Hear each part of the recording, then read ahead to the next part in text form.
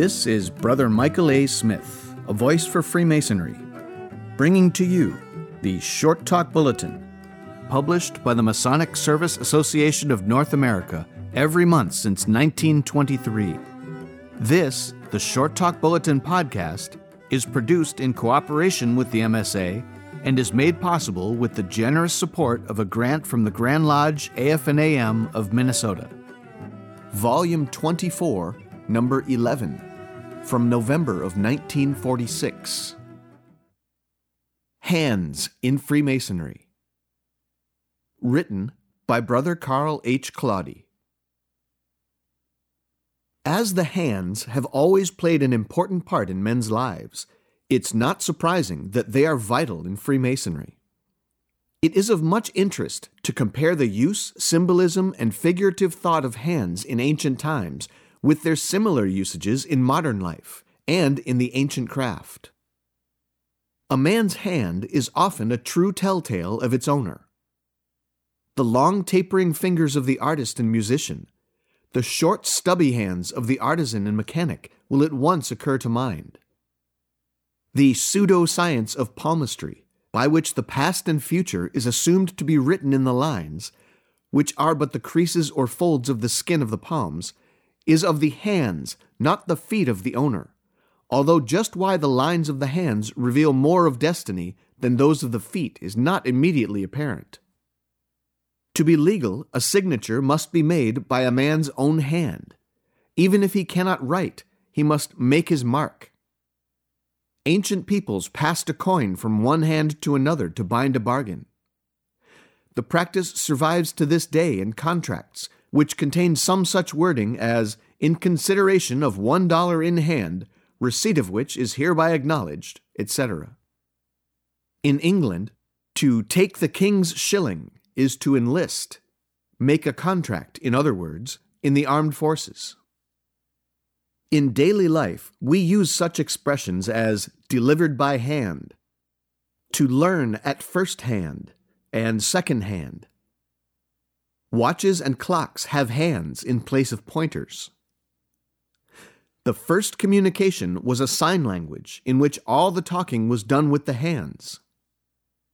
No one who has ever seen American Indians speaking to one another in the sign language will forget the grace of movement of the hands when so engaged.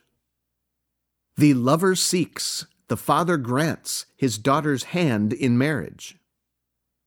We shake hands as a sign of friendliness, welcome, salute in parting. Laying on of hands is a part of some church ceremonies.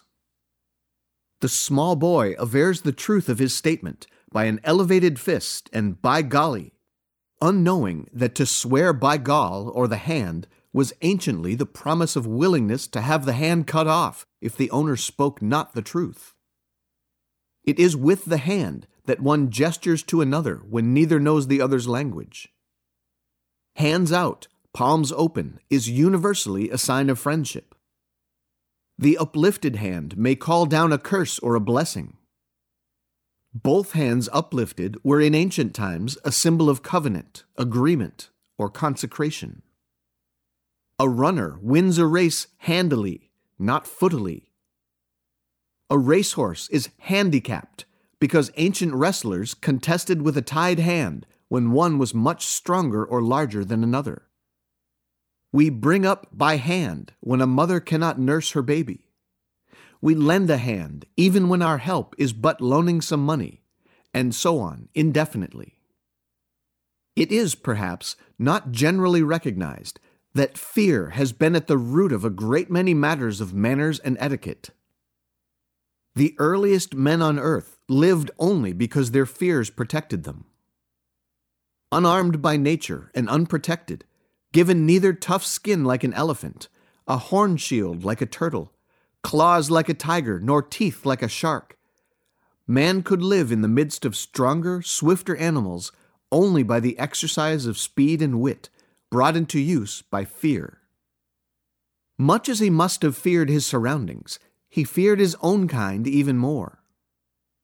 Early man was as solitary as a lion or a tiger. He was against all living things, and all living things were against him. a fellow man with a club was either to be clubbed to death, or the would-be clubber died. More modern men carried a sword, and still more modern gentlemen carried a cane. A means of defense was necessary if the male was to be comfortable in society. Two savages meeting might fight, or mutual fear might make them flee. But what happened when two armed with clubs met a tiger? Both turned on the common foe. United, they won a battle which often was lost.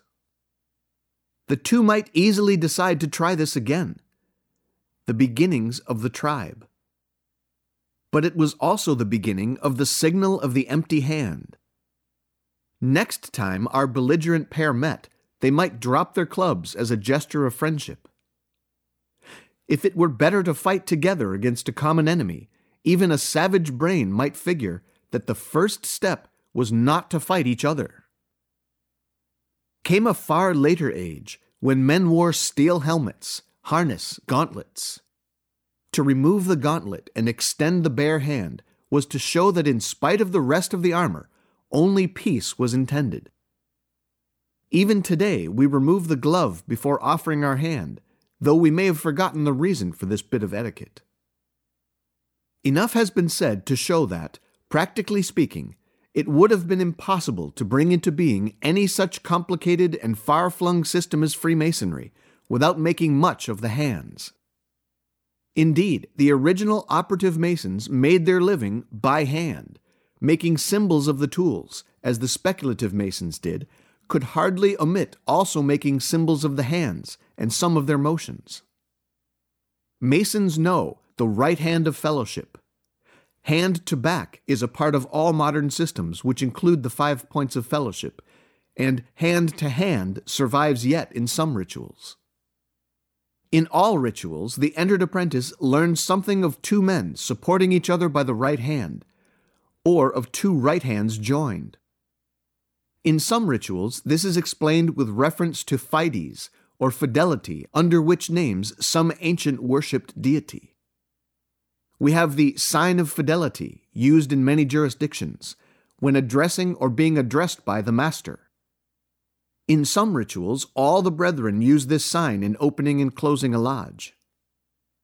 The indispensable Mackey says, quote, "The goddess Fides, to whom Numa first erected temples, had priests covered by a white veil as a symbol of the purity which should characterize fidelity. No victims were slain on her altars, and no offerings made to her except flowers, wine, and incense. Her statues were represented clothed in a white mantle, with a key in her hand and a dog at her feet. The virtue of fidelity is, however, frequently symbolized in ancient medals by a heart in the open hand, but more usually by two right hands clasped. Horace calls her Incorrupta Fides and makes her the sister of justice, while Cicero says that which is religion towards God and piety toward our parents is fidelity toward our fellow men. There was among the Romans another deity called Fidius, who presided over oaths and contracts, a very usual form of imprecation or oath being me Deus Fidius adjuvit, that is, so help me the god Fidius. Noel says that there was an ancient marble at Rome, consecrated to the god Fidius, on which was depicted two figures clasping each other's hands as the representative of honor and truth, without which there can be no fidelity nor truth among men." End of quote.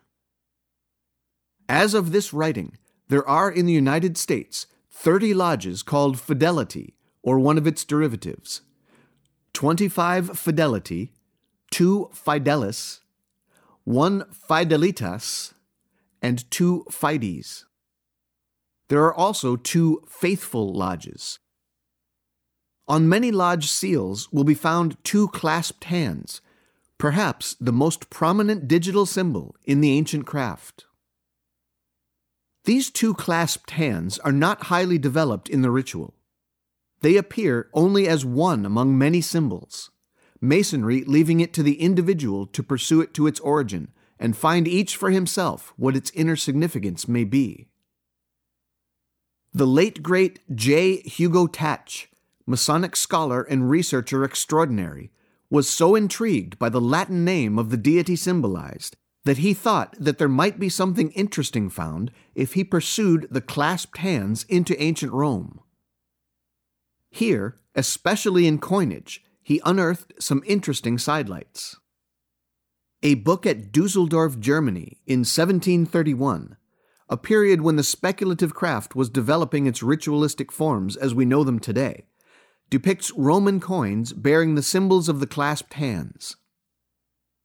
This volume, Religions of Ancient Rome, was written by Monsieur du Choul, counselor to Henry II, King of France, and appeared in many editions, the first being a folio volume of 1556, printed in Italian.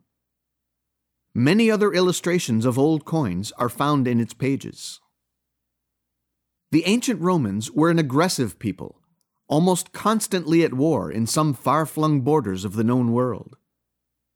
The Emperor Vespasian, following the fall of Jerusalem in 70 A.D., erected a Temple of Peace. Even the novice in numismatics knows the Judea Capta coins struck by Titus and Vespasian to commemorate the capture of Judea. Peace was commemorated not only by the temple which Vespasian erected, but also by coins bearing suitable symbols and the words Pace Orbis Terrarum, which can be translated peace throughout the world. Titus, the son and successor of Vespasian, used the motto Pax Aeterna, or eternal peace, on his coinage. In the reign of Emperor Augustus, who reigned from 31 BC to AD 14, a coin was struck which symbolizes the benefits of peace following wars of his period. The coin bears the caduceus, 2 cornucopias, 2 clasped hands, and the word pax. These symbols can be read thus: peace and concord being an abundance of good. The caduceus is that of Mercury, the messenger. The cornucopias are symbols of plenty. The clasped hands signify peace and concord. Another Roman coin shows clasped hands on which the word fides is given. This coin was found in France and was coined during the Roman occupation of ancient Gaul. The symbols of fidelity have been cherished in all ages. Robert Baxter, whose name is familiar to collectors of 17th century books, especially of Bibles, used a woodcut depicting faith in his 1612 edition of the New Testament printed at London. Here the name Fides appears again, and to symbolize it further, the 2 clasped hands appear on the shield. Fidelity was stressed early in Masonic history. The Regius manuscript, which dates from around 1390 AD and is our oldest set of old charges, advocates fidelity to lord, master, fellows, and apprentices. That no man to his craft be false is emphatically urged. He must be steadfast and true also to all these ordinances, wherever he go, and to his king. When, in later centuries, the speculative fraternity had spread over all continental Europe, we find medals bearing the symbol of the clasped hands. It will not here be necessary to go deeply in the use of the hand in the 5 points of fellowship. Originally, apparently, Freemasonry had hand-to-hand rather than the more modern hand-to-back. Mackey thinks that Webb must have taught hand-to-hand, and that the more common version of today is an innovation, dating probably to the Baltimore Convention of 1842. However that may be, the symbolism of the hand in the 3rd degree is plain enough.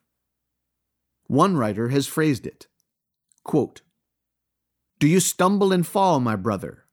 My hand is stretched out to prevent. Do you need aid? My hand is yours. Use it. It is your hand for the time being. My strength is united to yours. You are not alone in your struggle. I stand with you on the fourth of the 5 points, and as your need by, so Deo volente will be my strength for you. So must we speak when the need comes. It makes no difference in what way our brother stumbles. It may be mentally, it may be spiritually, it may be materially, it may be morally. No exceptions are noted in our teachings. We are not told to stretch forth the hand in aid if, and perhaps, and but. Not for us to judge, to condemn, to admonish. For us only to put forth our strength unto our falling brother at his need, without question and without stint. For of such is the kingdom of brotherhood. End of quote. There is a very vigorous branch of symbolism in the gloves, of which Masonry makes much. Cleanliness is next to godliness, is known to all. He that toucheth pitch shall be defiled therewith, says Ecclesiasticus. The Quran has, God loveth the clean. The psalmist sings, I will wash my hands in innocence. Pilate washed his hands in token that he had no belief in the guilt of Jesus. In the ancient mysteries, the neophyte began by washing his hands. Even today, to come with clean hands to any position or discussion is to arrive without any guilt on the conscience. It is to emphasize these ideas that the white gloves are worn in Masonic processions. In certain funeral services, the gloves symbolize fidelity, as in Georgia, the glove is a symbol of fidelity. Oregon, the glove is emblematic of the right hand, which in all ages has been deemed the symbol of fidelity. But generally, the gloves are a reminder of cleanliness of hand, which from very ancient times has been the outward and visible symbol of the pure heart within, and washing the hands a symbol of purification. No mention will here be made of the various ways the hands are used in Freemasonry in its most sacred signs, for they are familiar to all. What is here attempted is no more than to trace some of the ancient roots of modern symbolism of the hand through some of the curious bypaths of Masonic lore, which provide so fascinating an excursion for him who will but follow the signpost pointing the way. It will at once occur to the intelligent listener that the commonest of all directive signs on highways is a pointing hand.